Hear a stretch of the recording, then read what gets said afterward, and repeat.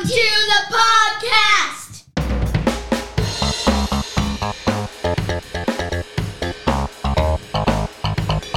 I'm John Branyan, professional comedian for more than 30 years. And I'm Amanda McKinney, John's daughter for more than 30 years. Our family believes laughing is a learned behavior, and we want to teach you how we do it. So welcome to the kitchen table of the comedian next door.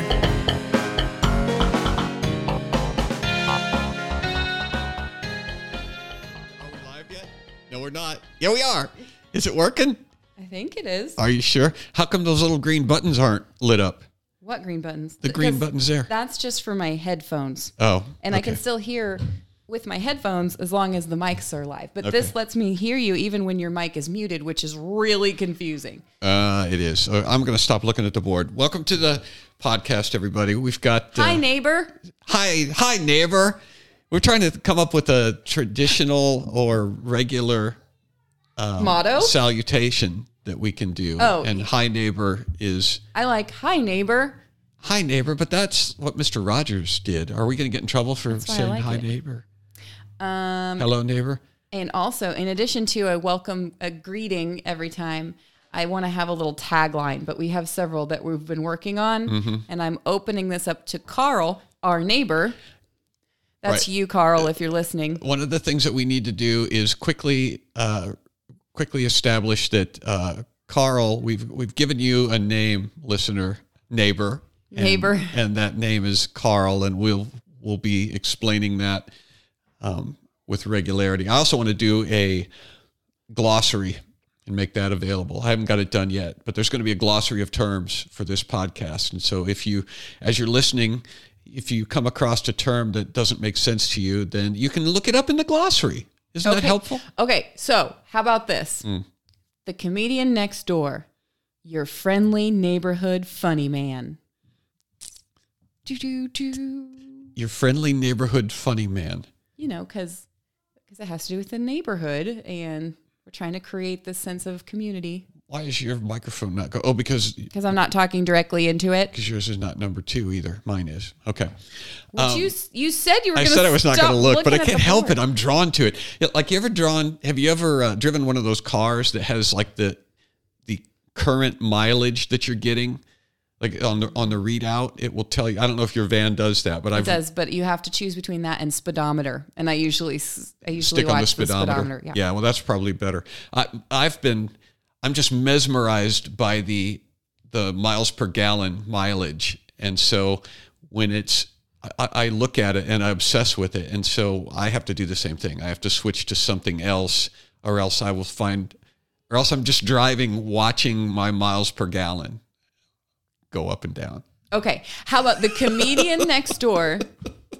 He's a comedy first responder, and he's here to help. Yeah? No? Yes? No? That's not bad. A comedy first responder. He's a humor first responder. A funny and first both start with F. Funny first He's a fellow. funny first responder, and he's here to help. And he's here to help. It kind of sounds like we're trying to create your superhero alter ego. That's what I had in my mind when you said he's here to help. I pictured myself standing with a cape flowing behind me. And we're also down the road going to be, introducing the rest of the family here and there. They'll be in the glossary. So Carl, neighbor, you can wait until you've met them before you start helping us in this department. But I want to have a little tagline for the whole Branyan clan too. Right now I've got this. I really like this one. Branyan family, you can tell us to turn the music down or come join the barbecue. Your call. The barbecue? Yeah, again, barbecue is a thing that people do, like a block party. Ooh, block party. Right. You can tell us to turn the music down or come join the block party. No, You but just say block? It has to specifically have to do with Neighbors neighborhood. and neighborhoods. Okay, so, all right. Because you're the comedian next That's what I door. thought you were going to say. I thought you were going to say come join the party. And then when you threw barbecue in there, it caused me some consternation. Yeah. We've been working on logos too. Mm-hmm. So that So far, Tabby's logo is beating the socks off of my logo. But that even has to do with being outside. There's houses, there's yards, Mm-hmm. and so barbecue That's sort of the, the Right. sense I'm going for. Right. So if you've had if you've ever had something that you've created where you put it out and you have people give you feedback, criticisms on it, and you've ever had your feelings hurt by that, I can say honestly that I am not suffering any sort of anxiety or sadness or depression for having my logo go down in flames, basically, to Tabby's logo, because I know that just because my design did not suit the fancy of the people that we showed it to, that doesn't mean that they don't love me. It just means that they like Tabby's design better. Well, right? They were actually pretty positive about your design too. Most people were like, I like them both. So Right. that does soften the blow a little bit. But So what you're doing is you're taking away my emotional strength. You're right. You're saying that I'm not quite as emotionally strong as I was hoping to portray myself. I'm discrediting your emotions. That's what right you're now. saying. So you're denying my reality. So give it some thought, neighbor. Spend some more time listening, and you don't have to take the peaches either. No. If you've got a better one, no, that's my point. if you've got a better one than barbecue. I'm not putting this up to vote. It's a challenge. You come up with something different, and That's better. that's even better. What if they do come up with something better? Are you emotionally strong enough to let yours go down in flames? I'm not sure. Like me? I might not be, but Are we going to have a podcast where I basically try to pick up your feelings off the ground and? I'll have to be the next good grief example story. Oh, I hope so. That'd be so fun. I have one more. Okay. Just one more. If you need to borrow hedge clippers and a sense of humor, he's your neighbor. Hedge clippers. Hedge clippers. And a sense of humor. That's funny. Can you borrow a sense of humor? That's I originally wanted to say if you need to borrow a cup of sugar, and you knocked that one down because you say that you don't have sugar or something. I think the cup of sugar was actually my idea, wasn't it? No, the hedge clippers were your idea. Oh. 100%. Well, that makes sense because borrowing a cup of sugar is It's a cliche, chick thing. and borrowing hedge clippers is, well, that's maybe part of it too. Is hedge clippers are more masculine than a cup of sugar. That was what you told me. Yeah. You said you didn't want anyone borrowing sugar because... Not that women can't use hedge clippers. That's not what I'm saying. You said men borrow tools from each other, like Yes. lawnmower was the first thing you said. Yes. Then If hedge you were to clippers. put them up side by side, if you were to say, okay, hedge clippers or cup of sugar, which one is more likely to be borrowed by a woman? Yeah. What would you say? I just didn't think that mattered because I was going for the cliche. I'm trying to juxtapose cliches about living next to a neighbor and being in community with the idea that you have a special skill that we're inviting people to, include. Right. Okay. Well, I'm trying to juxtapose using big words like juxtapose with simpler words We're trying like to borrow. put stuff together. Is together too many syllables? Juxtapose is a comparison, right? It's not just putting things together.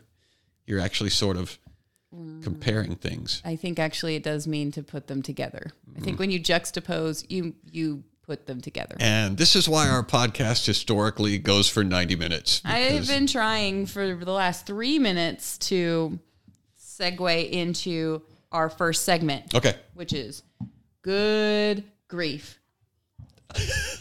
Good grief.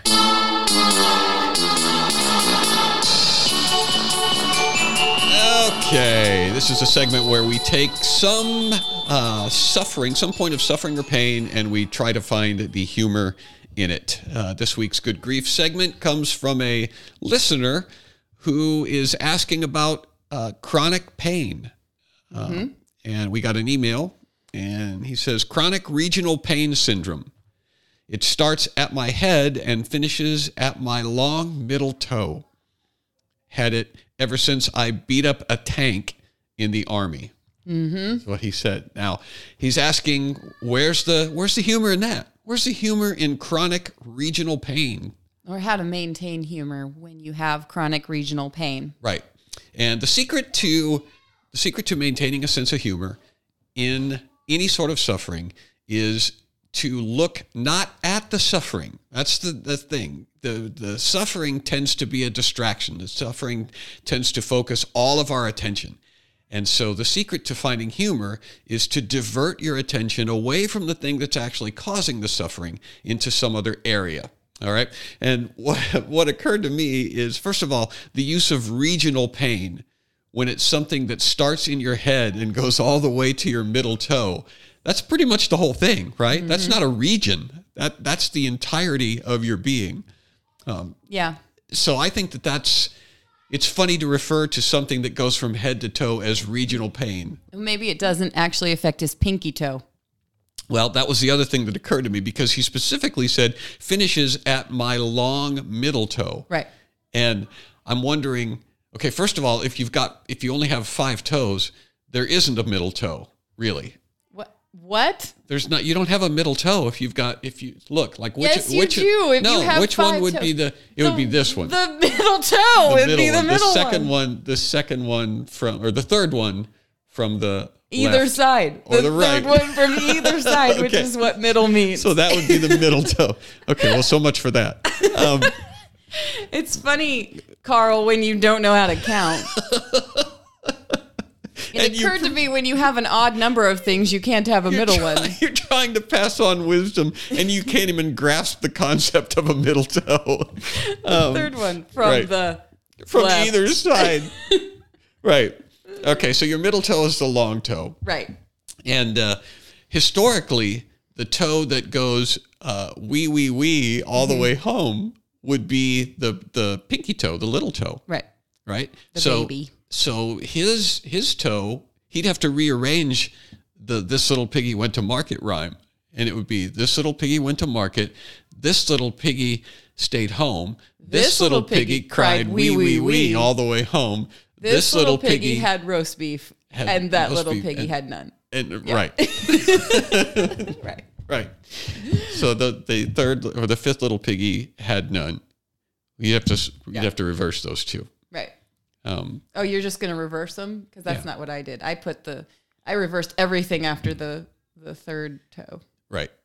But it would be, if it was me and I was doing this little piggy went to market, that would be kind of a fun way to confuse everybody. And then when they go, why is your third little piggy crying wee, then you have the ability to explain, well, I have chronic pain now because I got in a fight with a tank. I beat up a tank in the Army. And that was the other thing that I thought was funny. And so my counsel to this individual is, you are already handling pain well. Mm-hmm. Because to say, I've had this chronic pain ever since I beat up a tank in the Army. Right. You think I have it bad. You should see the tank. You should see the other guy. Right. I beat up a tank in the Army. The advantage of being able to have a good sense of humor about everything in life is that it makes people want to hear you gripe and complain. You know, like if a guy says to me, I'm suffering with chronic pain because I beat up a tank, I am going to go, tell me more about this. Well, but if a guy comes up and says, I suffer with chronic pain all the time. Every day I just hurt. I'm like, I don't know that I want to be around you and listen to you gripe and complain. According to your book, all comedy has to have an element of passion. It has to be passionate. And so complaining about a thing is something you need to teach yourself how to do, even when you don't necessarily naturally feel strongly about a thing. It's actually a disadvantage in comedy. Correct. You have to be passionate about everything. So the upside to having very serious chronic pain that you think about constantly is you are already passionate about it. You do not have to manufacture passion. Right. It's already there. Right. So actually, in this case, correct me if I'm wrong, but when they're going to tell a joke, in this case, you would downplay the severity of the pain. Correct. And it's all about contrast, and it's all about exaggeration. And exaggeration doesn't necessarily mean making things bigger or louder. Sometimes exaggeration means taking big things and making them small. And so, yes, to understate the amount of pain that you are having would be one option. But beating up a tank is a fantastic contrast and exaggeration already. I mean, if you picture yourself going to battle, you versus a tank, and in this corner, weighing in at 180 pounds, we've got this guy. And his opponent in this corner... Carl. We've got Carl. We've got Carl. Corner. And in this corner, weighing in at... How much do you think 40 tons weighs? Made of... Yeah, I should have looked it up. I am going to look it up to see how close you were. Armed only with a howitzer cannon. We have a tank. How much does a tank weigh? I'm sure that there are different sizes. Yeah, we should look this up. It's going to depend on the tank, I'm sure. Oh, yeah. Okay. So we've got a M1 versus an M1A1. And M1 Abrams. They're pretty close, though. The heavier one is 67 tons. The smaller is 60.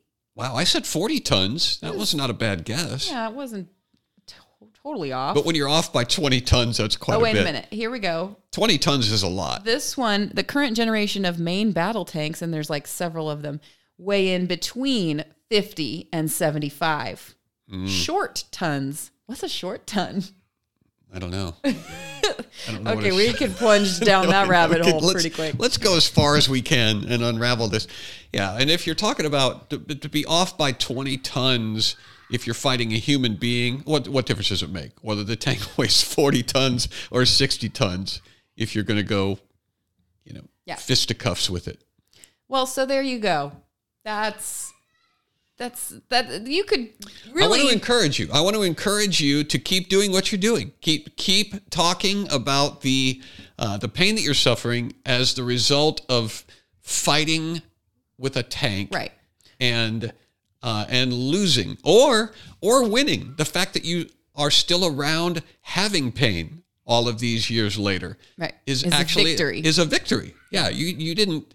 If you were not here to tell the story about fighting with a tank, then you would have lost. But the fact that you are here telling the tale, regaling us with the tale of how you came to suffer this pain, that's a victory. You're a winner. And that's the angle that I would use when I told the story. I would say, I didn't lose because I'm right here talking to you. If I'd lost, right, I wouldn't be here. Well, and let me tell you how I won my fight with a tank. I was going to say we could spend probably an entire podcast dedicated just to talking to people about chronic pain and different types of it. Mm-hmm. But Carl, if you also have a story that's not specific to regional pain that's as a result of an injury in a war, and you want to ask about your own pain, you can still send it in. You can still send us your question about what are the details of yours? Maybe it's tooth pain, or maybe you're, struggling with maybe it's more like mental or, depressive anxiety, whatever. And if that's what you're going through, we can actually talk specific punchlines about that stuff. We are interested in talking about things that cause you grief. We're interested in your pain. We're interested in your pain because this is important. How to deal with suffering and how to deal with pain is why we have a sense of humor. And there are a lot of people who don't handle suffering well. They don't handle grief well. And that's what this segment is all about. So yes, if you have something that is legitimately causing you grief and you are asking, what's funny about this? What could possibly be funny about this horrific tragedy that I am suffering? Send it in and we will engage. We'll talk about it. And we'll talk about it and we will show you what's funny about it. And that's good grief. I'm going to push the button again. Good grief. So turn down your headphones. Do you have to announce that you're going to push the button? Yeah, because you get upset because it blows your eardrums out. I guess I can't decide whether or not the sound effect itself is the segue or whether your announcement of the segue is the segue. Keep going. You stopped recording, so I didn't stop recording. It's recording. You should stop recording. Okay, so I just had to go and shoo my kids out of the kitchen where they were yelling. They don't know that though. They don't know that because all that happened was that it just stopped. I know, but no, they don't. They know that you said you need to stop recording. Yeah, I shouldn't have said that. That won't happen anymore. From now on, I'm not going to announce that we're... Yeah, okay. It will happen again. Anyway, it's my turn, I think. Don't make promises I can't keep. Isn't it? Yeah, it's your turn. It's time for my segment. Mm-hmm. I have to remember which button it is. And see, this is why we should... Peaches in a whirl. There it is. Found it. So what are you whirling about this week? Well, first of all, Peaches is my nickname for as long as I can remember. It's Dad's nickname for me. And historically, on our old podcast, Dad would usually start the episode saying, well, the Peaches is all in a whirl today. Right. And that was rarely true, but it was, I don't think he really had another way to begin the episode. This was back before we had buttons and things. Right. We didn't have buttons yet. But I would use the in a whirl because Mandy is also passionate about many, many things. And so in this family, if you have something to say, then you understand that in order to make it in order for anyone to listen to you in order for anybody all, to listen to you, right? You have to yell it and say it with feeling. That's right. You have to ratchet it up because we all have things that we want to talk about. And so we tend to listen to the person who's the most passionate about their thing. And so the Peaches would get in a whirl so that we would listen to her. Yeah, well, today I really was ranting even before we turned on the recorder. And I think it's only fair to share with our new neighbor, Carl, about one of the very first times I ever got flack, serious flack from fellow Christians on my blog because of something that I had written. I posted it. It had to do with marriage. Actually, specifically had to do with divorce. I posted it with permission from my husband because I kind of had a sense that it was going to be a little bit inflammatory, but I wanted to make sure that he supported everything that I was saying. And sure enough, I think there was one person who was like, wow, this really increases my respect for you guys. And, I really appreciate that you were willing to put yourself out there and say this. But everybody else was like, oh, you have gone way too far. Actually, this criticism was you care more about divorce than God himself. That's what. So tell them what you said in your blog. I want to ratchet it up really high so everybody can be like, this is bad. She said something on her blog that triggered a whole lot of Christians in regard to marriage. To get bad. So before she tells you, just think about what you could say on a blog that would trigger a bunch of Christians in regards to marriage and divorce. And so what I said, I didn't even pull up the original post just now. But the basic was I started out talking about how we had just moved into a new house and we had entered into a lot of contracts lately, like cell phones. We needed to get new ones. We had to set up electricity and gas and water. And I said, we're signing a bunch of contracts right now. There's a bunch of fine print. We've barely read any of it. We just slapdash our signatures on those things. You can't read it all. But I said, the thing about a contract in the United States is that if one party violates the terms, then that nullifies the entire contract for everyone. And so whatever they do, if they don't uphold their side, then the other party is free to go and not be obliged to continue doing what they said they were going to do anymore.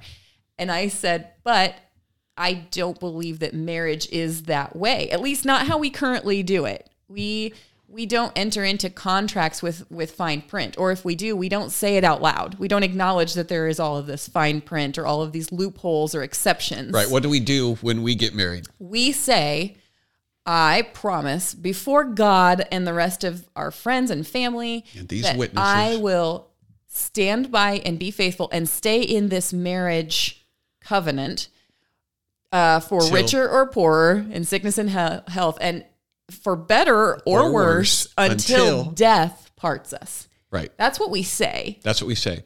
And I just reiterated. Everybody is on board with that. All the witnesses nod and they say amen and they wipe tears out of their eyes while all of this is happening because this is a lifelong commitment that we are making and everybody understands it as that. Then I started hearing people, pastors, counselors, people who were contemplating divorce or had been through divorces themselves who were like, well, but there is that whole exception for marital unfaithfulness. And then people were going even further like, well, unfaithfulness could mean a whole host of things too. Like, Jesus says, if you even look at a woman lustfully, you've committed adultery. So you've been unfaithful. There you go. So I started thinking, is anyone bound by those vows at all? Because if one person lusts and they've been unfaithful and now that's grounds for divorce, Right. Then Somebody looks at porn. why which is are we unfaithful. even saying that? Why aren't we talking about this prior to marriage, first of all? And why don't we just adjust the vows on our wedding day to reflect what we really mean? If that's really what we mean, then why don't we just adjust the vows? And I then said in my own blog post, I just want to clarify that what I said on my wedding day to Luke was until death. And I knew what I was saying and I meant that. And so if he's, God forbid, if he does something completely out of character and he is unfaithful in some way or another, if he starts to pose a physical threat to our family or whatever, Right. It would be a tragedy and our marriage as we currently experience it would be over, but I would still be bound to what I said, which is I'm not free to marry somebody else. I'm not free to divorce him and marry somebody else and start a new quote marriage, which is not quite so worse as this one has become worse. Because I said, Right. for better or worse, I am going to abide by my And there were no vows. qualifications as to how much worse I'm willing to tolerate. And before so I I sever even this. said, I got a bunch of flack. I got people who were like, again, you care more about divorce than God himself does. And Which is a bold proclamation. you don't care about people who are abused. You have no grace for people who are cheated on. You don't know what it's like. And I said, well, I'm saying that even if, again, heaven forbid that I do experience what that's like, what I'm saying is I do not have permission to change what I meant when I said it on June 14th, 2008. You basically don't have a way to break a promise built into your... Right. I made a vows. promise, and this is what I meant when I made that promise. And so I said, I'm fully aware that some of you were even at my wedding and you witnessed it and you didn't understand what I was saying. I get that. But I'm telling you, if you try to talk me into divorcing and going and finding somebody who's not quite so much worse, the way that Luke has become worse, you're wrong to try to talk me into doing that. And that's where heads started to explode. Right. Yeah. Because it is... it's just a given that we understand marriage is something that is supposed to make us feel good. That's the reason that we do it. And the reason we take those vows, for better or for worse, until death do us part, is because we don't really believe it's going to be worse. We don't, on our wedding day, we're not thinking about how bad things could be down the road. There's a lot of really terrible things that can and do happen to people. And again, if you're thinking of those things, and if they really are exceptions, what is the problem with just saying so up front on the wedding day? Well, what is the problem? The problem is that nobody wants to say it out loud. They know how it sounds. They know how conditional love sounds, and they realize that having a wedding ceremony at all is pretty much pointless if you attach all these exceptions. Right, but is conditional love? Is there another kind? Do we really have unconditional love? I mean, I've heard people say that God gives us unconditional love, but I don't think that's true. I think that Jesus said, "If you love me, you will keep my commandments." I should have said conditional marriage, not necessarily talking about love, because most divorced people will say, I still love my ex, but I'm going to love him. And it's usually From afar. 65% of the divorces in the church are women. And they always believe they're the exceptions. They always believe he did it first. He ended the marriage first. I mean, that will always be the claim. And I am not saying that is not the case. What I'm saying is that's the story over and over and over again. And they wouldn't say it's conditional love. They're saying it's conditional marriage. You have to. If you're a Christian person and you're going to file for divorce, you have to make it the other person's fault, because it doesn't make sense to say, no, she's a great wife. She's been faithful to me and she's taken care of me and she's raised the kids. I mean, she's a peach of a gal, but I'm divorcing her. I mean, that's right. You can't do that. Right. Well, So it's human. You have to make them. It's not just in the church, because you have to convince yourself that the other person's a bad guy, and that makes you the good guy automatically. And we didn't want divorce, but this is just the way that the everything shook out. Right. But they would say it's not conditional love; it's conditional marriage, and that's when I started thinking in terms of the children and how the rest of the family works? And does it work this way with everybody? Is it possible to divorce your children when they are unfaithful to, the relationship somehow? Is it possible for them to do something? The answer, of course, is yes. Well, you don't call it divorce, but people separate themselves from other people in their families all the time. We don't stick by anybody in this culture anymore when they make us unhappy. And we'll tolerate it to a certain point as long as it makes us look good, because we like the idea of other people looking at us as the long-suffering victim. Oh, that person, the things he puts up with from his wife, he is just, what a paragon of virtue that man is. Or what a paragon of virtue that woman is, because her husband is a jerk. I don't necessarily think that's happening anymore.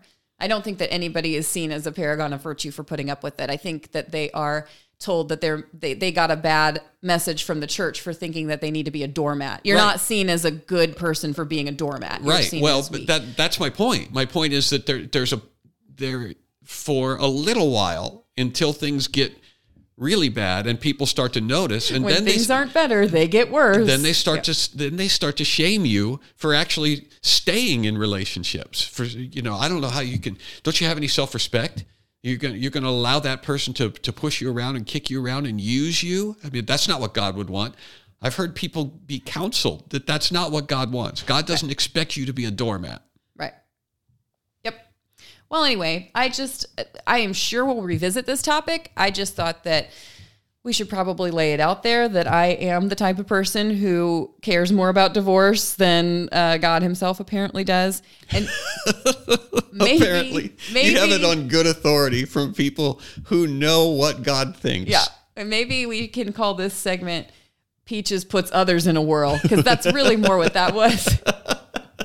I had been in a whirl when I wrote the post, but by the time I was finished writing it, I was very happy with it. And then it was everybody else's turn to go swirling off the handle. Well, it is. I think the most compelling part of that blog post and of this concept is what if people actually wrote wedding vows that they intended to keep, rather than these nice sounding, beautiful fairy tale phrases that we throw, until death do us part, for better or worse. We wrote our own vows, Luke and I. And one of the things that Luke said, which really, really, I don't know who in his family, I don't want to throw anybody under the bus, and I don't remember exactly who it was, but there were people in his family, for sure, who were like offended for me because of what Luke wrote in his vows. And he specifically said, I don't need you to make me happy, but I want you in my life in the future. Right. And they were triggered. Why? Because they don't know you. It's not romantic. And I had to explain to them, I had to defend my new husband to his own family. I was like, we've had that conversation dozens of times. We dated for 4 years. We met in high school at like 16. And so we dated for a long time before we were able to get married. Yeah. And we had the conversation a whole bunch. And I was like, why are you mad about that? Like, I am glad that he is thoughtful enough to think about what he's saying to me, not just to tell me what he thinks I want to hear, but to tell me what he thinks is true. But he did know you, and you're not one to swoon from flowery words. But I will bet, knowing you like I do, that was a pretty romantic thing to say to you. Well, we framed our vows and put them in our bedroom, and to this day, I don't look back and think, ugh, we were such stupid kids. Like, I think, yeah, that was what we meant. And I would have rolled my eyes and been like, who is this? Who wrote these? If he had said something. I can't take another step without you in my life. You are the breath in my lungs. You are the breath. You are the sunshine on my face. If it weren't you, it wouldn't be anybody, baby. Yeah, the only one for me. The only one. And that's exactly what you're talking about, is the vows like that people take on their wedding days. It's crap. It's if you go 75 years and you still maintain that and feel that way, great. But it's the people who make it 3 or 4 years and then they're like, boy, what a mistake I made. And it's like, yeah, you look like an idiot now. Yeah. Yeah. You perjured yourself. Right. You lied. And I try my best not to say things that are outside of my control. I try not to make promises that are outside of my control to keep. And that's just it. I cannot promise to feel a certain way. I think that was in there too. I think Luke said, I can't promise to always feel a certain way about you. Right. But I can promise to do my best to. That is so profoundly important to understand that you don't feel the same way on your wedding day that you feel a year later. And people base they base all their relationships on how they feel. Yep. And that's the problem. And I would agree with you. I think it would certainly be more interesting to go to weddings if people were actually saying what they meant. I'm worried that Carl, our new neighbor, is going to think that this is actually comedy. And now, while it is funny, it's funny because nobody does this. We're serious in that respect. Feel free to laugh, but a comedian writes your wedding vows would actually be a great segment if people weren't going to be like, oh, he's just joking. Oh, I could totally do that. I could whip up wedding vows. If you want me to write your wedding vows for you, send us an email at nextdoor at johnbranion.com is the email. Yeah. But I will totally write some. You could write some wedding vows for people too. Yeah, but the problem is when it comes to this stuff, I get like painfully serious, like cutthroat.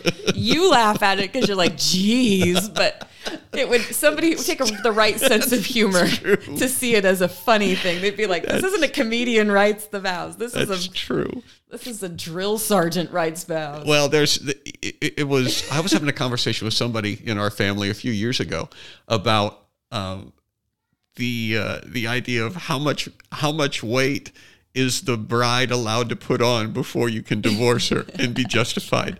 And we were doing it, ironically. It was intended to be funny. What's the limit? But it's true. I mean, people don't articulate that. And what if you put that in your vows? You're allowed to gain 25 pounds, no more, or else it's over. You're allowed to cut your hair, but only so short, and then it's over. I could help you come up with ways Christian people are going to argue that thing they don't like is actually marital unfaithfulness, and Jesus wants you to divorce. Because, like in that case, she gains too much weight, obviously gluttonous. Right. Obviously not a real Christian. Right. She ended the vows first. She ended the marriage She first. did it. She's the one who walked away. I happened to file the papers, but she's the one that walked away. She just was too fat. Not that I have a problem with fatness. It's just, gluttony. Right. Yeah. Right. And I just can't stay married to somebody who doesn't Her think body's not a temple. Yeah, they don't value themselves more than that. Yeah. They don't.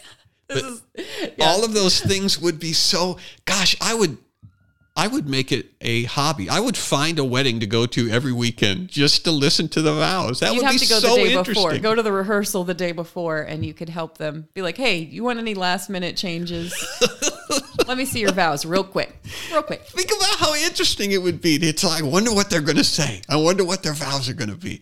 Rather than the same old trite, insincere, we're going to stay married until death do us part. We all know that's not true. That's not true. They're going to be divorced 4 or 5 years from now. But let's hear what it is that's going to cause them to split up.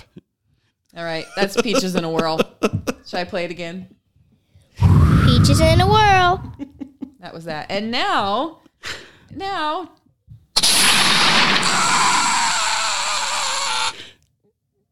Oh, we don't have an announcement. It's John Branion's Hill to Die On. You usually say it. Yeah, I know. Do you want me to do it again? No, you don't have to do it again, but we need to record some of these. I'm tired of saying the same thing every time. You're tired of saying There's no reason John Branion's Hill to Die On. What happens in this segment is it's the final thoughts from John Branion, where he proposes a cultural battle that he is ready to tackle. And people often ask, are you really willing to die on that hill? When usually they think and assume the answer is no, because who wants to fight about silly stuff? Well, John Branion does. And his question in response is, I don't know if this is a hill I want to die on. Is this a hill you feel passionate about to kill me on? Right. And that's why we need to pre-record it so that we don't drone on and on. That was pretty long. Yeah. So today I want to talk about a thing that I read from Tim Keller. And, oh man, this sounds like a long hill. Yeah, well, it's a pretty big hill, but we can. Tim Keller is a guy who I have over the years had a lot of respect for, and he wrote a book called Reason for God that is in my top 3 books for of being influential in my development of my theology. So I'm a fan of Tim Keller. I'm not trying to say that he's not a Christian. I'm not trying to judge his intentions, but the past few years, as I've seen what Tim has been saying publicly on his Twitter feed primarily and in social media, I'm a little concerned because he seems to be sliding away from the Christian orthodoxy that I first found so compelling in him and the way he defended it in Reason for God. So he wrote on Twitter recently, "No one can prove any moral values to be true. They are, in the end, all matters of faith. Much of the rage on Twitter is because we are holding others to moral values they don't own and we can't prove. Saying we all know this moral to be true is not an argument. It's an assertion that can't be proven. Interestingly, the Christian sex ethic has been embraced and practiced by billions of people for centuries and across more cultures than any other faith. It is agreed upon by all branches of Christianity, Orthodox, Roman Catholic, and Protestant. It overturned the older Greco-Roman It overturned the older Greco-Roman shame and honor sex ethic that privileged males and the aristocracy." Did you listen to that? She left the room. No, I had to go discipline. But I've read it, though. I read it before. Okay, so you know what I'm talking about. Yeah. All right. So it introduced the idea of consent that many say we all just know this is true. But history shows for centuries this simply wasn't the case. So even if you disagree with this great and historical ethical tradition, we must contend with it since its worldview since worldwide it is growing while the secular understanding is decreasing. Okay, so basically what he's saying is that this Judeo-Christian ethic in regards to sexuality specifically, but morality in general, can't be proven. And so we, to appeal to somebody and say, well, you just know that this is morally correct, is not an argument. We can't say that. And what's disappointing about this is that this is coming from a guy who professes to be a Christian.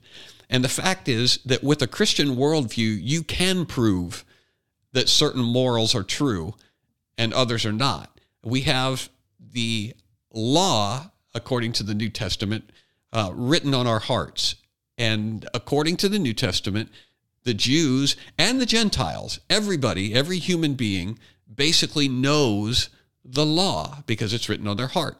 And Romans tells us that when people, even if they don't have the law, even when the Gentiles behave in such a way that they are in accordance with the law, then they are demonstrating that the law is written on their heart. In other words, their conscience is convicting them or telling them that what they're doing is not true.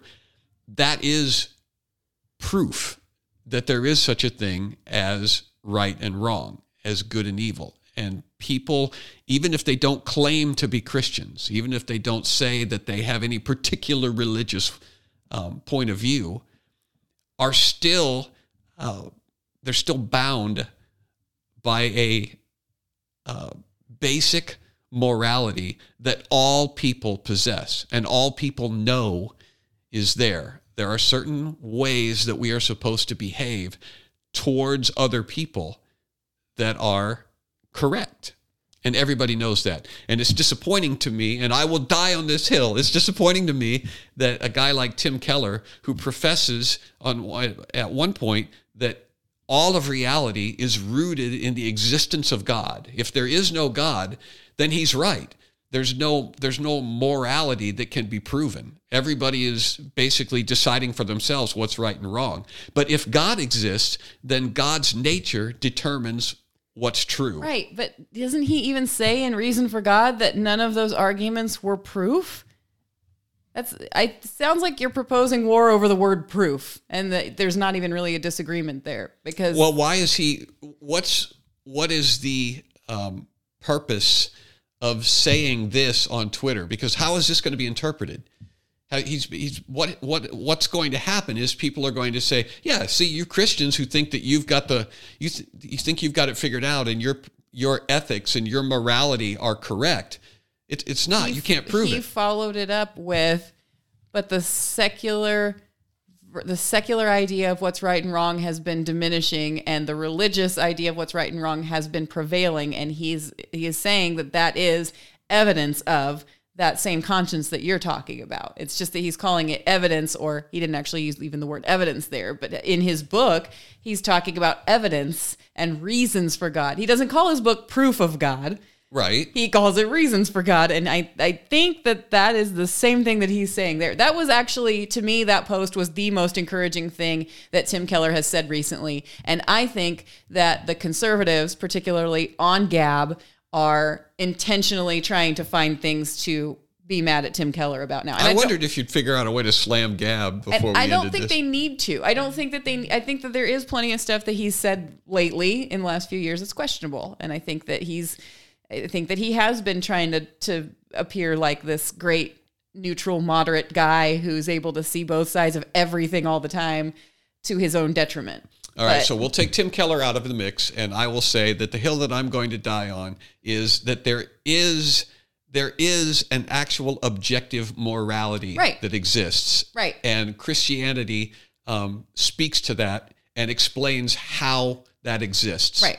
Yes. And to say that there's that morality, particularly our morality, that Christian morality can't be proven, while that's true. I don't want to talk about the fact that it's true. It's true, but it's not helpful. I mean, it's not helpful. You can't really prove anything. Yes, it is. It's helpful for you not avoiding being a fundamentalist. But you can't prove anything if you're going to say that. I can't prove my own existence. Correct. Again, I'm pretty sure that's in the book. The book that you love and you recommended to me, and I have also recommended to many others because it's true. Yeah, you can't prove it. I don't know why you're coughing on the word proof now, but that's the case. It can't be proven. And I don't think... Play your sound effect. Oh, okay. I believe John Branyan died on that hill. I said I was willing to die on it, so apparently I got killed. You can email us at nextdoor@johnbranyan.com if you want to tell. Right. This segment isn't called The Hill John Branyan Survives On. Tell us if you think that was a wise hill to choose to die on or not. I have my doubts. Anyway, we also need to record a wrap up at the end. All right, go for it. Hold on. Let me pause. Okay, we've been too wordy today. Wait, you're muted. Okay, say goodbye. We're good. We're done. Okay, goodbye. Goodbye, Carl. It's still not working. It's working. Okay. I told you it kind of fades in. Okay. Goodbye. We're done. Goodbye. Goodbye.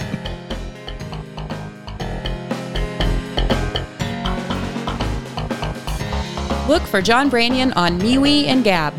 Also, be part of the show by sending your questions to nextdoor@johnbranyan.com. See you next time, neighbor.